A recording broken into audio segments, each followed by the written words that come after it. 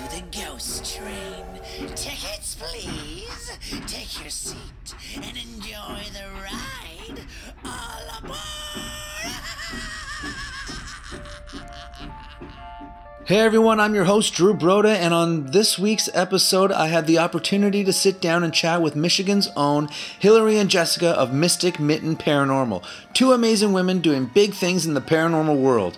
They told me some super creepy stories of a few of the locations they've investigated, one that had to do with a group of ghost children, and you know how much that stuff freaks me out, that seem to be haunting the land where a bunch of the new homes are being developed. Hillary also spoke about being a medium and how she uses her abilities in their investigations. They talk about how the two of them got started and on how being a woman has helped in their investigations. We had a lot of fun with this one, and I think you're going to enjoy it. Next stop, Mystic Mitten Paranormal. All aboard! Okay, welcome to the Ghost Train, ladies. You are Mystic Mitten Paranormal Group. Welcome, welcome. And I hear you have a little tale to tell about a child ghost, and we all know that I'm terrified of that, so take it away. Yes, so all right, so we know how everyone loves a good child ghost story. So last November, Jessica and I were invited to investigate a private residence in Harrison Township, Michigan. So for those who don't know, Harrison Township is located in southeastern Michigan on the very edge, if we were to make a mitten on our hands, on the very edge near the water. So we were invited to check out this house after this family had reported, two of the family members in particular had these encounters with this group of child spirits, and it was kind of alarming to them, but they weren't like so afraid of it that, you know, it was kind of an investigation to find answers. It was more so to see if anything was still there or if anyone would identify themselves when we came. Yeah, I think it was more so a case where the family was annoyed by the ghost, being woken up late at night, not being able to get sleep. So it was kind of more of the ghosts were just like kind of like a nuisance, but it's not like it was anything negative or horrifying or, you know, creep them out or anything. They were just kind of irritated that they were, you know, losing sleep every night and stuff like that. So it was a really interesting case. What had prompted us to come then initially, the original incidents had happened about like a decade ago. And there was kind of a period of quiet in between the incidents that happened initially and the more recent incidents where the mother and the daughter, both on separate occasions, were waking up in the middle of the night of the same room. She had spent the night in her daughter's room, was the story one night, and both of them had described feeling like they were being observed or watched by some kind of presence. So it kind of brought all those memories of what had happened initially back. So the story starts where the youngest daughter in the family was screaming and waking up in the night and complaining, "Mommy, these children are bothering me and they want me to play and I don't want to play with them. I'm scared." Oh God. Right. I would like just be terrified from that, like just shit my pants. What the hell is this? Like you would try to keep it cool, but how do you keep it cool in that situation, right? Sorry, continue. And so that was, you know, to speak to that, that was something she really struggled with. She described to us, she was like, okay, you know, that it was freaking her out too. And you don't really know, you know, kids say things and see things and whatever, so you never know what, you know, to take seriously. But so it kept happening over and over, and it got to the point where it was a nightly occurrence. And finally, the mom felt like, I have to speak up and say something. So she yelled in this room, "Little children, Grace is a little child herself, and she needs her sleep. And you have to go away. She can't play." What they told us was that for about a year in between, since that incident, it was quiet. She didn't wake up anymore. Nothing really happened. But she had had an experience where none of the kids had been home, and there was some condensation on the window when she was cleaning it. She was cleaning this child's room, and she noticed way up high, where she said it was way too high up for any of the kids to have reached, there was a little handprint and then a smiley face. Way. Right? Get out. That is nuts. That's nuts. Holy crap. Because I have a friend of mine that told me a story that she came out of the shower and it was like on a concrete floor, and she saw a child's footprint on the floor. But to have like a handprint so high up and a smiley face drawn, like that's something you just can't explain, right? Which makes it so much creepier. Awesome. There was another incident where the grandma would pick the kids up after school, and when she came home, in that same bedroom, all of the little stuffed animals were lined up in a row, like almost like a train. And the grandma was like, "Oh, that's so cute how you lined up your little stuffies like that." And she's like, "I shouldn't do that." And the mom saw that morning that they were all just scattered around the room. So the toys have kind of moved on their own, and it's really interesting what like the evidence we're able to capture and the background story. So it's relevant to what we were able to catch in our investigation, kind of creepily too. So we set up a night vision camera in the room and just let it record while we went down the street and did a few things and did some other experiments in the house. And when we came back to check, so I have to tell this part. Sorry. Okay, yeah, absolutely. Let's get it in. So a year passes and it's quiet, nothing happens until one night, and the daughter is screaming again, "Mommy, come here, Mommy, come here." And she says, "So the little children are outside of my door, and they say they won't come in, but they still want to know if I can play." So that interaction that the mother had seemed to create this barrier in the room. Yeah. So, but they would still hang out outside. And bug her still. Mm-hmm. So the mom was able to get them to leave the room.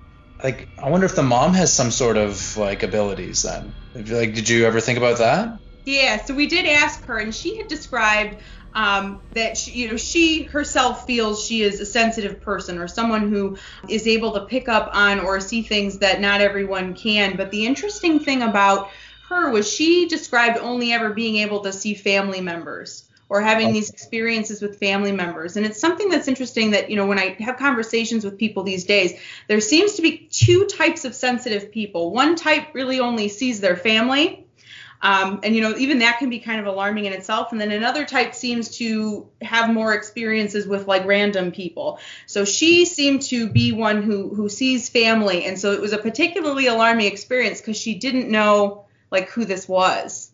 And was there a history to the house? So it was a new construction home. And initially when we knew we were going to be going there, you can only help think, oh, well, maybe it can't be the house, obviously. So, what could it be? So we did some research. We did some research on the land itself, and we were able to find that Jacob Hatzenbuehler moved over and actually came through Ellis Island and moved over to America. And he had many kids, and he owned that giant plot of land. And he actually sold part of his land to build a schoolhouse that is on the same property that a schoolhouse now stands. But the old schoolhouse that was built back in the day was deconstructed and taken down, and they built the new schoolhouse on top of it. And it really seemed like he enjoyed children a lot because he sold the plot of land for the schoolhouse so that way his kids had a place to go. And we were even able to find history because it's a very historical plot of land, that area is, and there's like very strong Native American history there as well. And the Native American history tied into the Hatzenbuehler family because we were able to find an article that was written about how the kids would skip class to go play with the Native Americans. And we honestly think that it was that land itself that has something tied to it. And it's not just that house. One of the other neighbors from that family actually sees children as well. And from my research and me just connecting to others that live in that same city and that same general area, there seems to be a really strong presence going on just generally in that space. So it's really interesting. And it's just really neat to see that we're able to find all of that historic basis to it that kind of gives some sort of precedence and credentials to why this is happening. So that's not why, it's not just tied to them. It's not tied to their house, but these spirits are traveling from location to location. It's that whole plot of land. And one of the stories that I found that was actually pretty interesting was from a janitor who used to work at the school that now stands where the old schoolhouse stood. And when they were doing renovations, there was a lot of activity, and the janitor would see ghost children. So it's really cool that even that schoolhouse, and we're trying so hard to get into that school, but understandably so, it is an active elementary school, so it's totally understandable that they're not going to grant us any bit of access. I'm sure that they don't want that association that their school is haunted, right? That makes a lot of sense. Yeah, for sure. I know. I was going to feel personally responsible for starting a rumor that the local elementary school is haunted and freaking out all the kids. Good work, ladies. Good work. I love it. So, yeah, we got lots of history going on the land.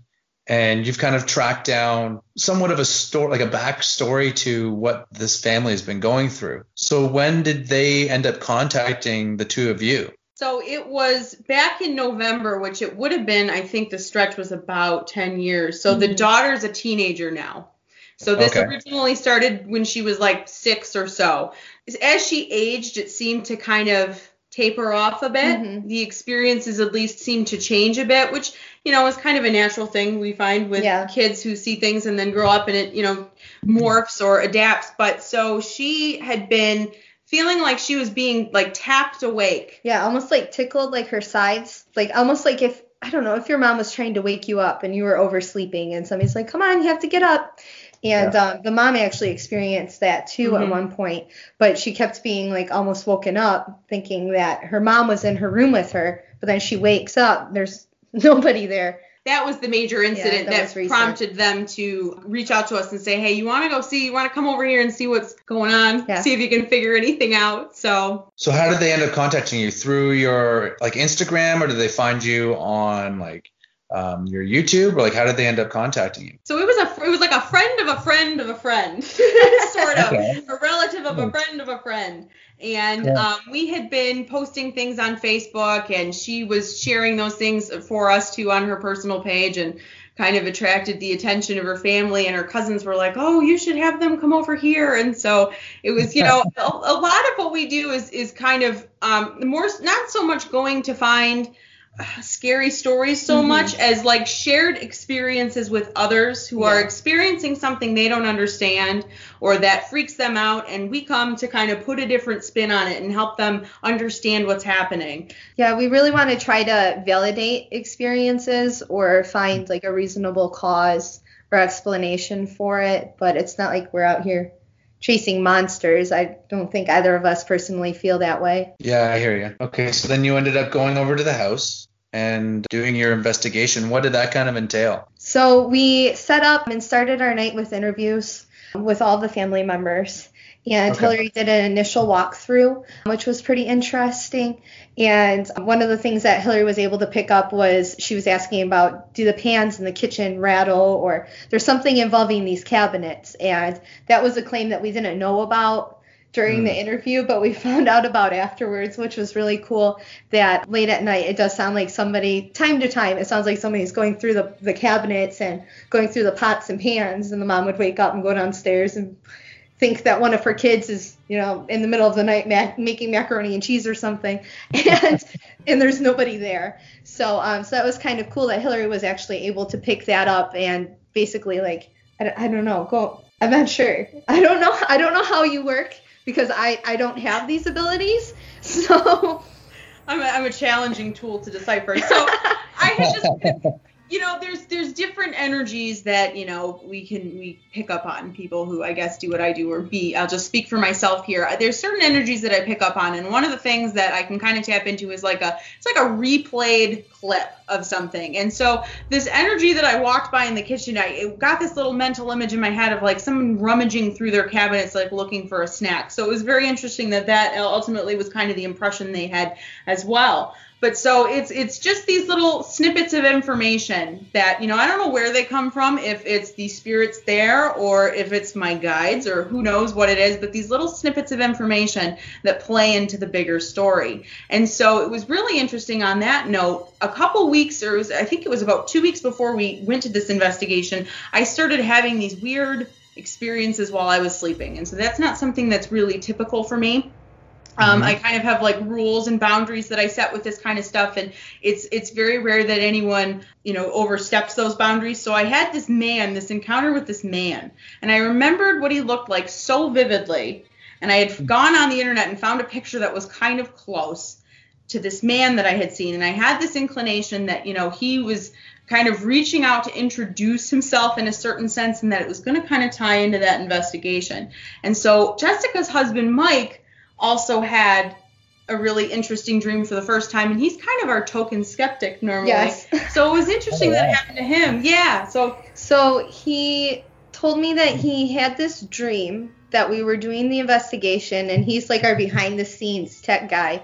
Every so often he'll have a cameo, but for the most part he's our camera operator. So he dreamt that we were at this investigation, and it was after the investigation, he was just panning around with the night vision camera as we're all just standing about. The investigation was done, and we're just kind of decompressing from the rest of the day and everything that we just did. And there's a woman standing with her hands down at her side, and to her side is a little girl holding her hand. And at one point, the woman kind of swings her arm up to just cross her arm, so she swings her hand up, and when she does that, her hand goes through the child, and her arm crosses. And Mike is absolutely a skeptic. He knows that stuff exists besides what's going on, but he just doesn't really believe in it, which is kind of a confusing logic. But for him to have an experience like that was definitely really interesting, especially with it tying into the case so much so that these little children are seen. And that's one of the claims, too, about one of the neighbor houses that has experiences. They see a little girl specifically with a hair bow. They'll see other children, too, but the main prominent character is this little girl who has a bow in her hair, which is really fascinating. I got chills from that. Just the fact that kind of really validates that it is the land and not the home. Mm-hmm. You know what I mean? That other homes that are close by in proximity that are being affected as well. Yeah. That's crazy. So it was funny because we were able to find pictures of these people. And so here comes kind of the mind-blowing cherry on top, right? So Mike had seen this girl. I had seen this man. I had also seen a girl. And we all kind of had this frame of reference of what these people looked like. And Jessica and Mike were able to find pictures after the fact. And I am not even kidding. There's this little girl in this line of school children that was taken in front of the one-room schoolhouse. She's off to the side. And she's got this dress and this hair bow. And she looks just like the little girl we've all been seeing. It's nuts. That is creepy. And was there an accident that happened? So here's the interesting thing, and this is why I kind of walked away from this feeling a little eerie about the whole thing. So there was one of the Hatzenbuehler children who was a 13-year-old boy who passed away drowning, I'm assuming in the river or near the property. Now, he's the only child that we could find that there was any kind of indication there was a death on the property. The interesting thing, and this is kind of just a personal theory too, I have this idea that people who kind of are disappointed with their lives, or if we're going to kind of look at this like an earthbound spirit theory, that you can kind of choose how you project. So this Stella Hatzenbuehler, this little girl, in my opinion, is choosing to represent herself or project as the childhood version of herself, because we were able to find a picture of her when she was a bit older. And she died in her 40s. So, I mean, she made it to adulthood. But she's kind of an eerie looking person. And so that's kind of why I'm a little freaked out about it. That, that an adult would choose to represent as a child, which, arguably is maybe just a nostalgia thing. That was the best time of her life, or that was a familiar place where she wanted to be or whatever. But there is something more going on there. And I feel like we've only kind of scratched the surface on this one. No kidding. That's really weird because usually I would always think what you look like when you die, maybe I'm completely wrong, but I just always assume that that's the way you would look when you were in your spirit form. But if you can choose what you were going to look like, that would be really weird to choose being a child. I think there's something to be said too that in the afterlife, you might go to a place that you were strongly attached to, or a place that you really enjoyed, or a place that had really pleasant memories. I don't think when you die you go to where your body is, but and that's not to say that that can't happen, but I think there is some sort of a choice where if your spirit's lingering around, it's probably going to be where you were most happy. Here's another angle, too. We also had now consistent encounters between me and several other people who live there, who we connected with on Facebook. There's this man again. So this man, who I describe as kind of having a bushy beard and a hat, looks exactly like the picture we found of Jacob Hatzenbuehler, so the man who owned the land. And somebody else had said, oh, I've seen a man on the road nearby. And so Jessica sent them a picture and said, hey, does this person look familiar? No other information. Yeah. And he goes, yeah, except when I saw him, he had a hat. Yeah. No way. That's so weird. So, yeah, this man is just making himself known to a lot of people. Definitely. And that would have been her father. So if, perhaps he's there for whatever reason by choice, because that was his farm, that's his legacy, that makes a lot of sense. Maybe she chooses to be there in that form with him so they can be there together is one thought. Yeah, for sure. That's definitely an interesting take on the whole thing. So let's get back to you being in investigation mode. So you start doing your interviews and you're doing your walkthrough. I didn't know that you were sensitive to this stuff, Hillary. Oh, yes. I don't know why I find myself doing this. It's like, I'm like, oh, let me just hold this information back. And I think it's because, we've taken this angle in investigation where we are trying very hard to present everything with 100% transparency. If anybody's got any questions about how we're doing anything or what we're doing, we're happy to answer them. And so there's, I feel sometimes a little bit nervous about like, hey guys, speaking up with this, but I mean, it is an inaugural part of me and how I investigate, but I don't really investigate like a typical medium would. Because I would see it as a major plus to any kind of team to have someone with those kind of abilities, right? Certainly. I think, I guess it all kind of depends on the person too. It may, but right. What I've found is that ability or these abilities really only help all of the technological or technology-based investigation or experiments that we're doing. I mean, I feel like I'm able to kind of draw stuff out or kind of coax things to touch things and interact with our tools. It really impresses me sometimes. I never expected to have that reaction, like the things we do with the K2 and spirit boxes and whatever. And so I think it only helps, certainly. And just a question I've always wanted to ask someone that was sensitive, because when you watch like the movies or you read a book, they're always saying like, oh, they feel so tired and drained after all this stuff and like they're completely out of it. Is that what happens to you? Sometimes it does. I noticed that the last time I sat down and did a spirit box session myself where I kind of offered up my energy in order to, like, if you need this to make this work, go ahead and take it. So if I offer it, yes, I'm very drained, but I think the whole paranormal investigation in general is exhausting. We're up all night.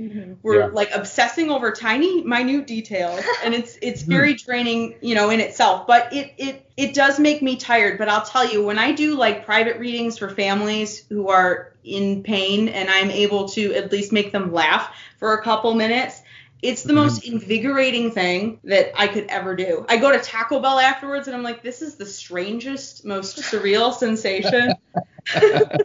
No, but, yeah, you get like a high from it, right? Absolutely. And, every time we find something like strange in any of our recordings or a little like blip under the door, in this case too, it's the same high. And so I am just constantly chasing this high now. Yeah, chase the dragon, right? That's awesome. Well, that just kind of, it shows like how passionate you are about it. If you get that excited for it and you're really, really searching for it because you want that feeling, right? You want that validation. Absolutely. I love it. I tell people all the time, I would be doing this anyway. We're just choosing. Jessica and I have come together, collaboratively to share what we're doing. And she's, sharing this with me, and I would be doing it anyway. Right. And how did you two meet? Well, that's... Go ahead. You talk for a bit. That's another long story in itself. So I am a photographer, and I specialize in creepy or weird photography. So like I don't shoot weddings or senior photos or anything like that. I'm in it more for the art aspect. And Hillary was looking for a photographer to shoot some headshots for her Medium portfolio. And she was recommended to me by a mutual friend, and we sat down the first time that we met, and within 30 minutes we already had this idea. That's it, we're starting a female paranormal group. We're going to go out there, make a name for Girls in the Field, and let's go buy all of this equipment, and this is a great idea. And here we are. We're almost it's almost our 1-year anniversary.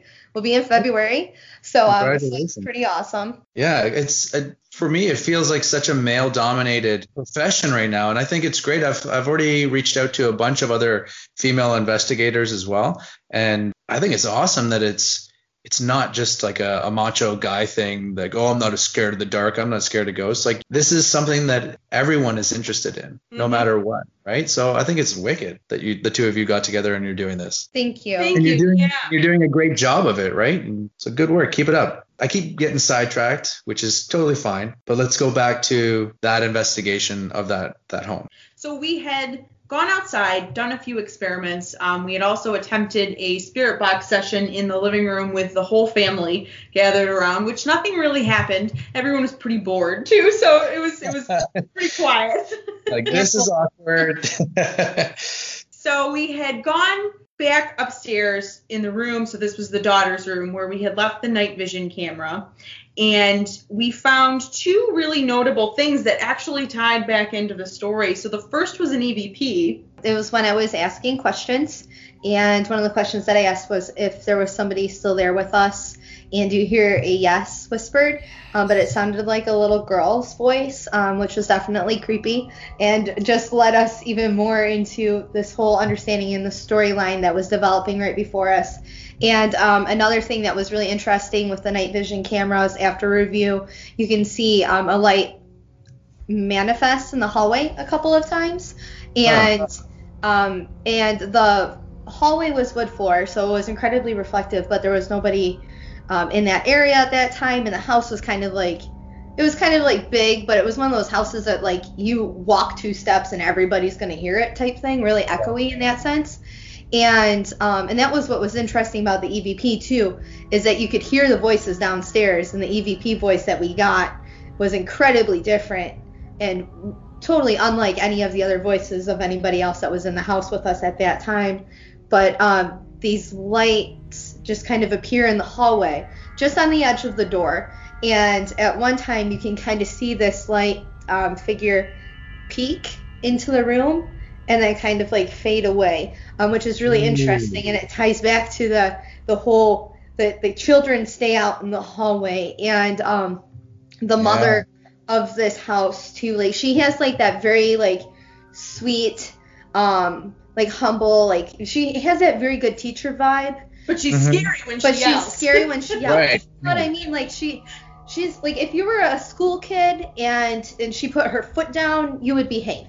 So it's really interesting that when she did yell at them and say, you need to leave Grace alone, you know, she's a little girl and she needs her sleep, that they stay out in this hallway, and that we were able to capture these really bizarre manifestations in this hallway of this odd light pattern that didn't fit anything else through the rest of the footage. I mean, there's a part where you hear somebody turn a light switch on and the lights look entirely different than these couple of segments where there's something kind of just dancing around and peeking in the hallway and just popping in to see, you know, like, can I go in there yet? So it was really fascinating and incredibly cool to be able to catch these pieces of evidence that really validate their experiences and tie this whole story together. Yeah, for sure. It's active when you're there, which is kind of one of the things you hope for, right? Because a lot of the times you'll go to these places and it's dead.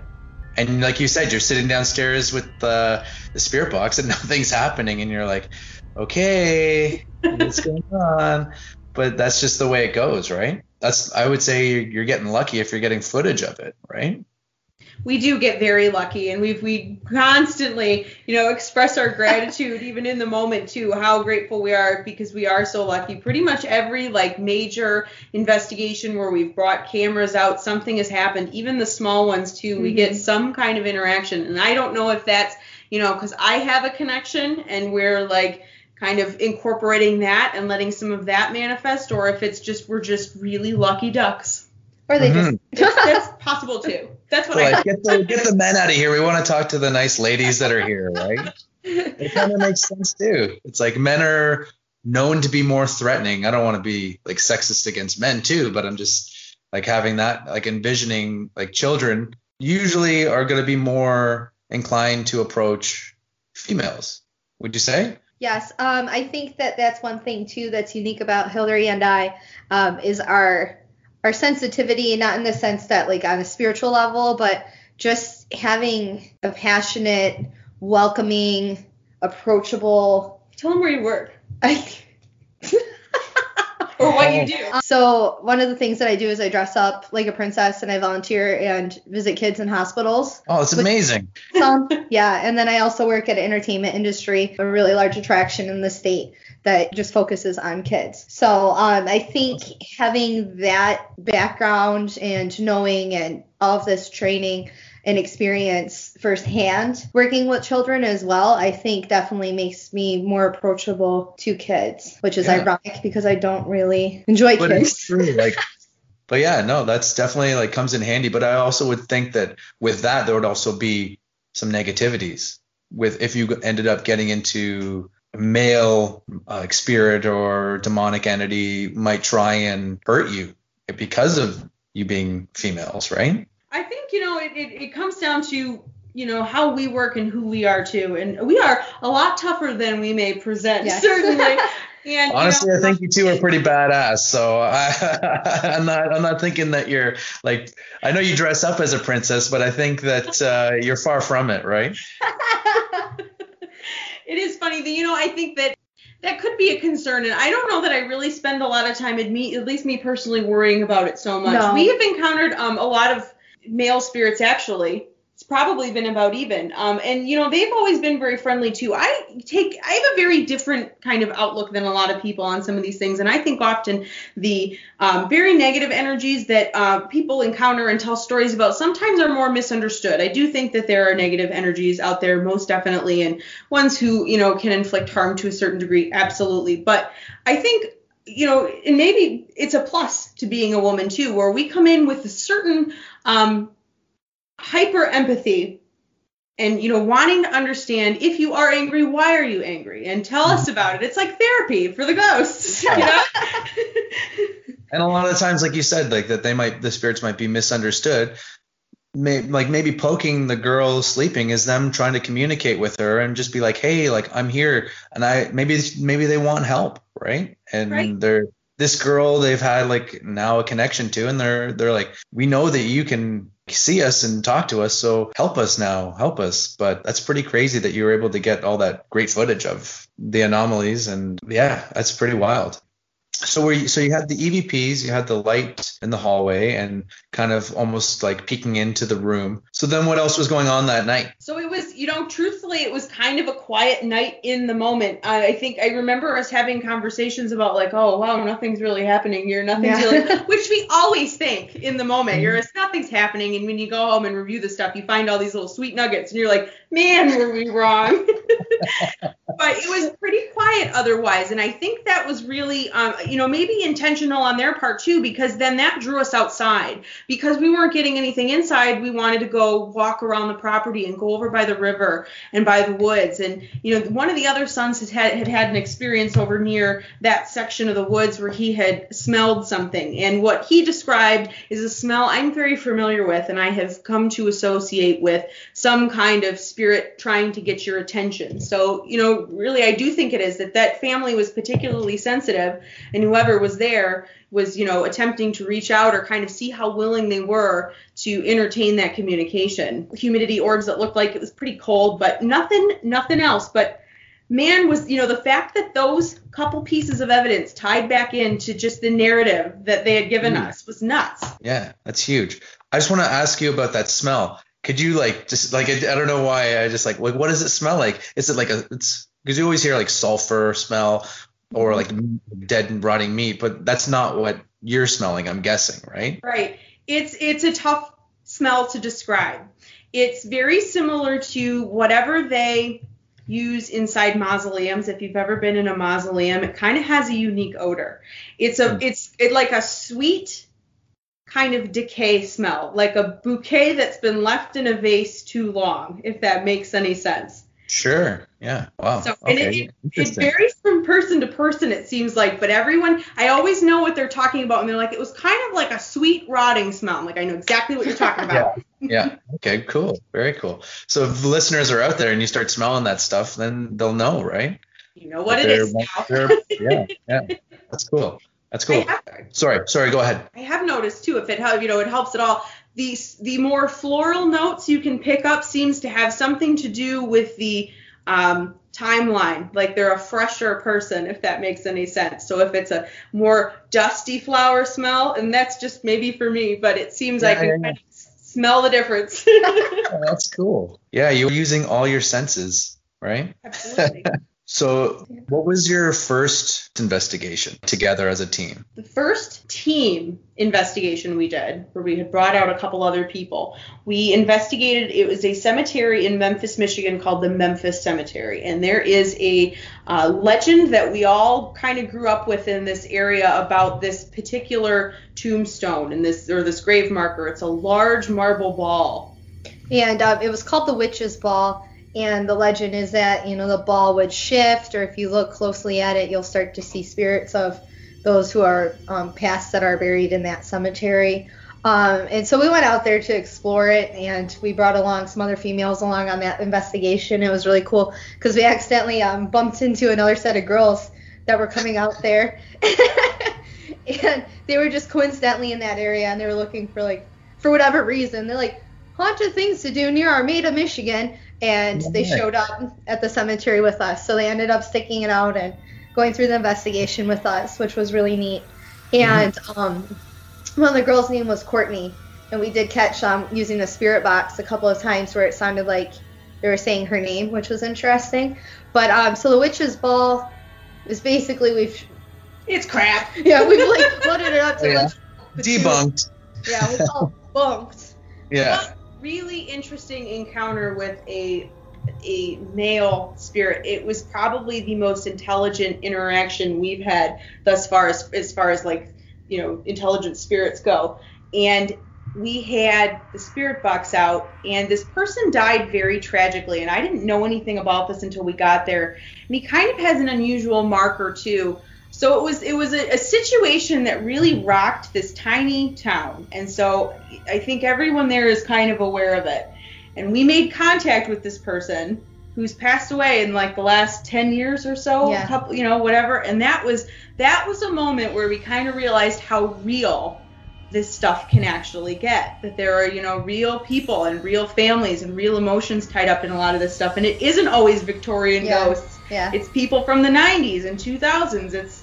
It's all types. And in fact, it is it's so recent that we almost get I'd say uncomfortable about speaking about what happened to him, just because it is family members something that happened in a local area around here, and it was really tragic. And it tugs at your heartstrings a bit to know what all happened with this gentleman, but he was able to make communication with us in a couple different ways, and there were some other spirits that were hanging around. We did capture an incredibly amazing EVP from this event that Hillary had heard somebody say her name, so she turns around and says, did you say something? And shortly after that, there's a little voice that whispers, "It's her." Almost like a spirit kind of wanted to ask Hillary a question. They knew you. Hey, that's her. That's the girl. The one right there. It's her. So that was really, really neat. But it was fascinating, and it's interesting that this legend brings everybody all together, and it's something fun to do. And I visited back when I was in high school with my friends, and it's really cool. But that's not the part of the cemetery that's the haunted Memphis Cemetery. It's the other parts. It's just the folklore and the legend that gets you out there. But it was really, really neat experience. And I like how the way that you're going about this stuff is very respectful. You're not dickheads about it or anything like that. You're just going there and you're doing it properly. And I think that that's like the number one thing that you have to do as an investigator, especially if like no matter if the person passed away like in the Victorian era or if it was like 10 years ago or like yesterday, right? As long as you're being respectful, that's the way that you should be approaching these situations, right? So what got the two of you into the paranormal? Like Hillary, I'm guessing that you got into it at a young age because of your abilities and things like that, but I do kind of want to hear those stories as well. So yeah.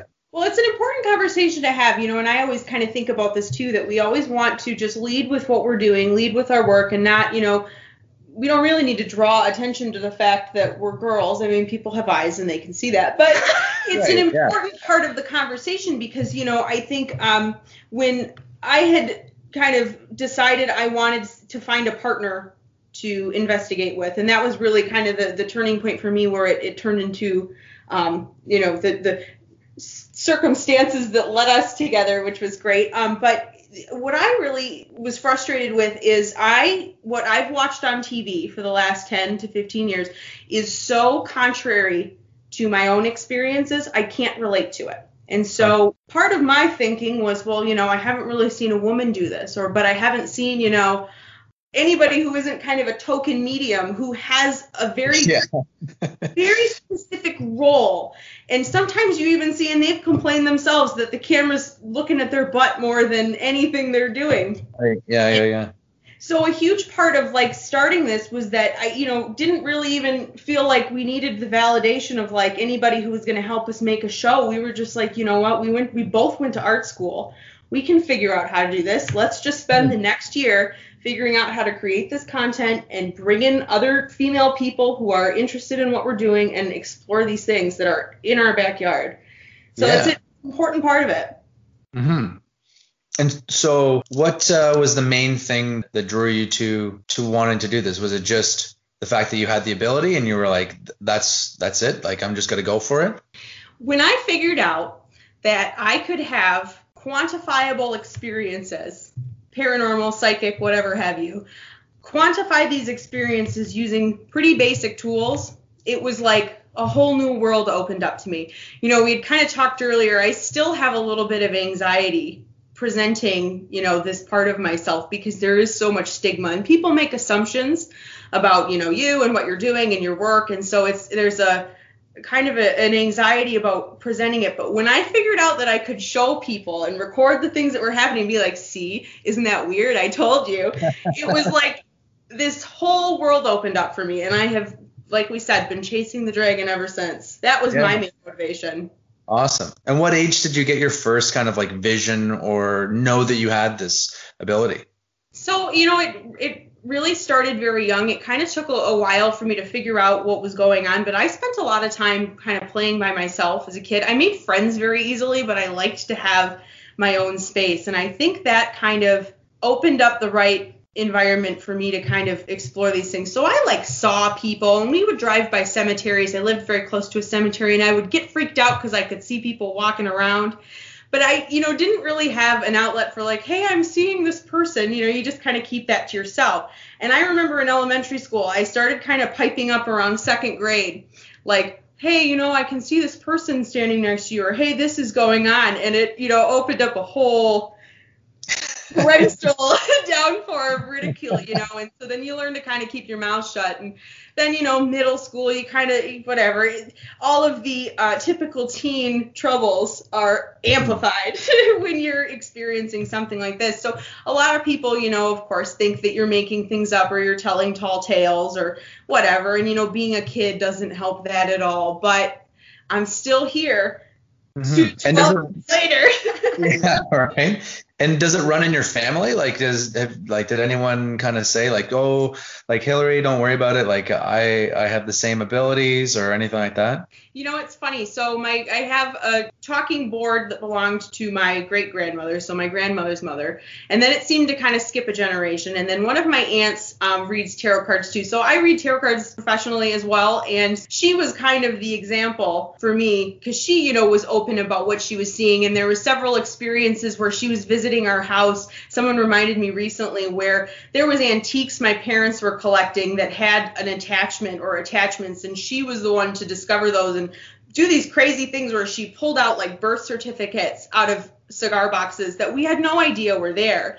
So I had somewhat, of an idea that, okay, this is sort of normal. And my family is very accepting about it. And, they all had their own kind of moments of exploration. We've gone to seminars and all kinds of things like that and seen other mediums. So it wasn't something that was like so stigmatized I wasn't going to do anything about it. But, going outside of the family is a little bit of a different challenge. For sure. But I think that's starting to change now, especially with how popular this topic is becoming, right? So I think that's a good thing. I think it's going to encourage more, children to just almost embrace that, right? And not lose it, because we were talking about how when you get older, all of a sudden you no longer see these spirits. It's like, yeah, because you become an adult and you're told that stuff is not real, right?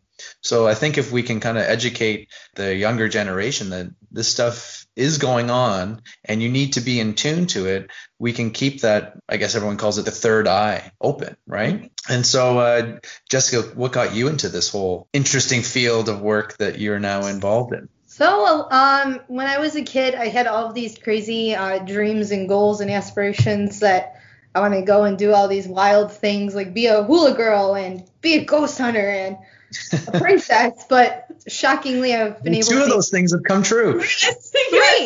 Three. All three? You're a hula girl. What the? Yeah.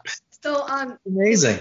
It was really important for me to make my childhood dreams come true. And I grew up watching, TV shows, and my grandmother she was very spiritual, and she was the most trusted person that I had on this planet. And I always get all teary-eyed and worked up every time I talk about her. But she really motivated me to go out there and do all of these things. She would tell me the stories that she'd seen or witnessed. And she, like I said, she was the most trusted person on this planet to me. So if she knew that these things were real, I knew that they were real as well. So that definitely helped motivate me to go out there and chase them as well, which my paranormal journey definitely started after she passed away.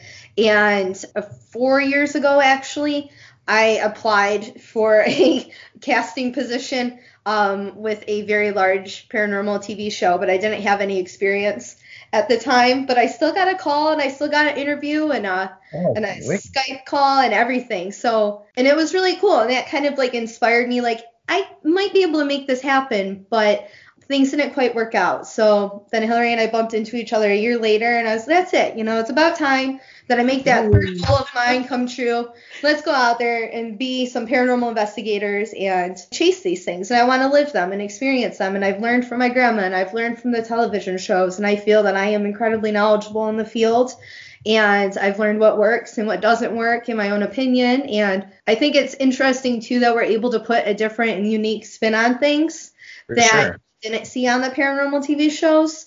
So little things that would bug me on the television set, I can go out there and make that difference and do it the way that I think that it should be done. And I think that definitely helps with how lucky we have been, because every investigation that we've done, we've at least caught something. It might not be groundbreaking, earth-shattering evidence that's amazing, but it's something. There's still something there, and I think that's definitely help for how we approach the topic and how we approach an investigation and the spiritual realm, and just how we carry ourselves even, I think, is really important. Absolutely. Yeah, and you can't be going into an investigation thinking every time you're going to get something groundbreaking. You just have to be ready for it to happen and be prepared for it to happen, but you never know. Well, I think one of the reasons so much, especially moving forward in this year with our videos, we really are enamored with the people that we're able to connect with while we're doing this stuff too. Sometimes the most interesting story is the person with the stories. And so we really love to kind of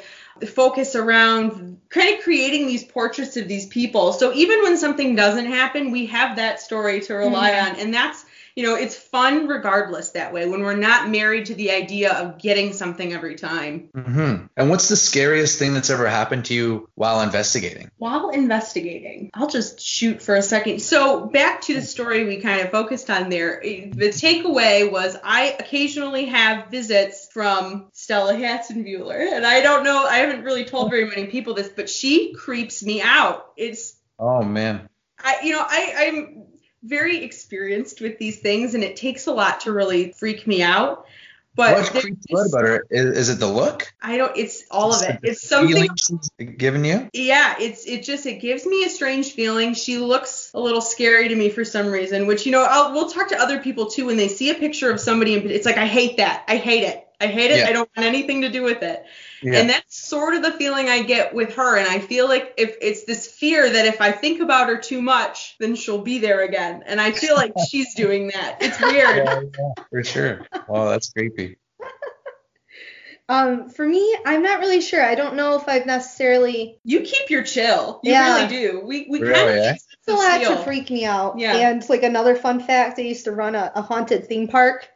So you're all over the place. Yeah, it takes a lot to scare me because I used to be that scary person. So it kind of gave me really thick skin. Yeah, it's like a calm head on my shoulders, and it takes a lot to really, I don't know, ruffle my feathers, if you will.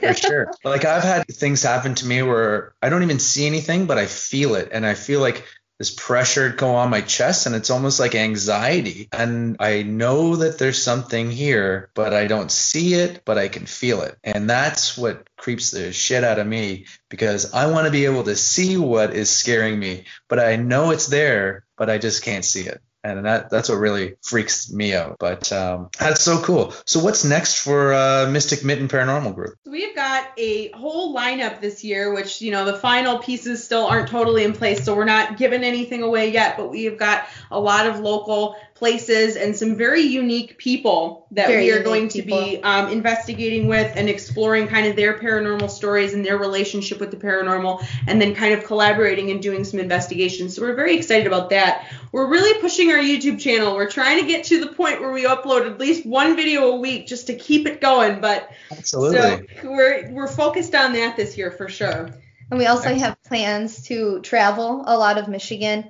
Ideally, we want to be able to have a map where we can place a pin to every place that we've investigated. So that's a goal that we definitely want to start exploring other areas rather than just our general area of the state. I mean, we even have the Upper Peninsula that we want to explore, and we have plans to do that this summer. So we definitely want to travel and just kind of branch out as well, because there is a lot. For whatever reason, Michigan seems to be a really strong spot for paranormal. There's hundreds upon hundreds of stories. I mean, I have a stack of probably 15 books written on haunted Michigan. And it's fantastic that we have all of these little areas and opportunities for us to go visit everywhere in our state. I mean, absolutely everywhere. So we definitely have plans to branch out. Yeah, you're spoiled over there. Yes, we are. We we don't knock anything down. Since we've been meeting people from all over the world, even like Australia, you wouldn't realize we don't knock anything down. We have these buildings standing, scattered across Michigan that have been standing there for hundreds of years. And no one's touched them.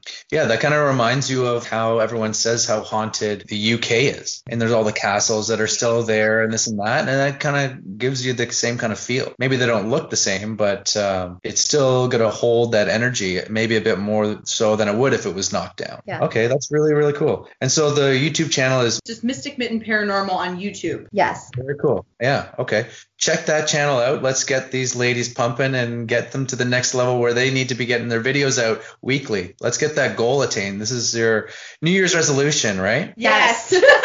Awesome. Totally. Wicked. Thanks so much for being on the Ghost Train. Let's stay in touch. And if anything more happens in the near future, or if you want to come back on the show and tell another tale or story, I am always open to having you back on. This was a lot of fun. Awesome. Thank you so much. This was great. Yeah. All the way from Michigan, Mystic Mitten Paranormal. Big thank you to Hillary and Jessica of Mystic Mitten Paranormal for being on this week's podcast. Check them out on Instagram at Mystic Mitten Paranormal. They've also got a really great YouTube channel that I suggest you go check out. Those two ladies have some super creepy stories, and I can't wait for what they have next for us this year. Sounds like they've got something really, really special coming up that they're going to be sharing very soon. Don't forget to subscribe to The Ghost Train, and if you've got a scary story and you'd like to be featured on The Ghost Train, send me a message on Instagram at Ghost Train Podcast or Twitter at Ghost Train PC. Thanks for listening, everyone. As always, good luck sleeping tonight.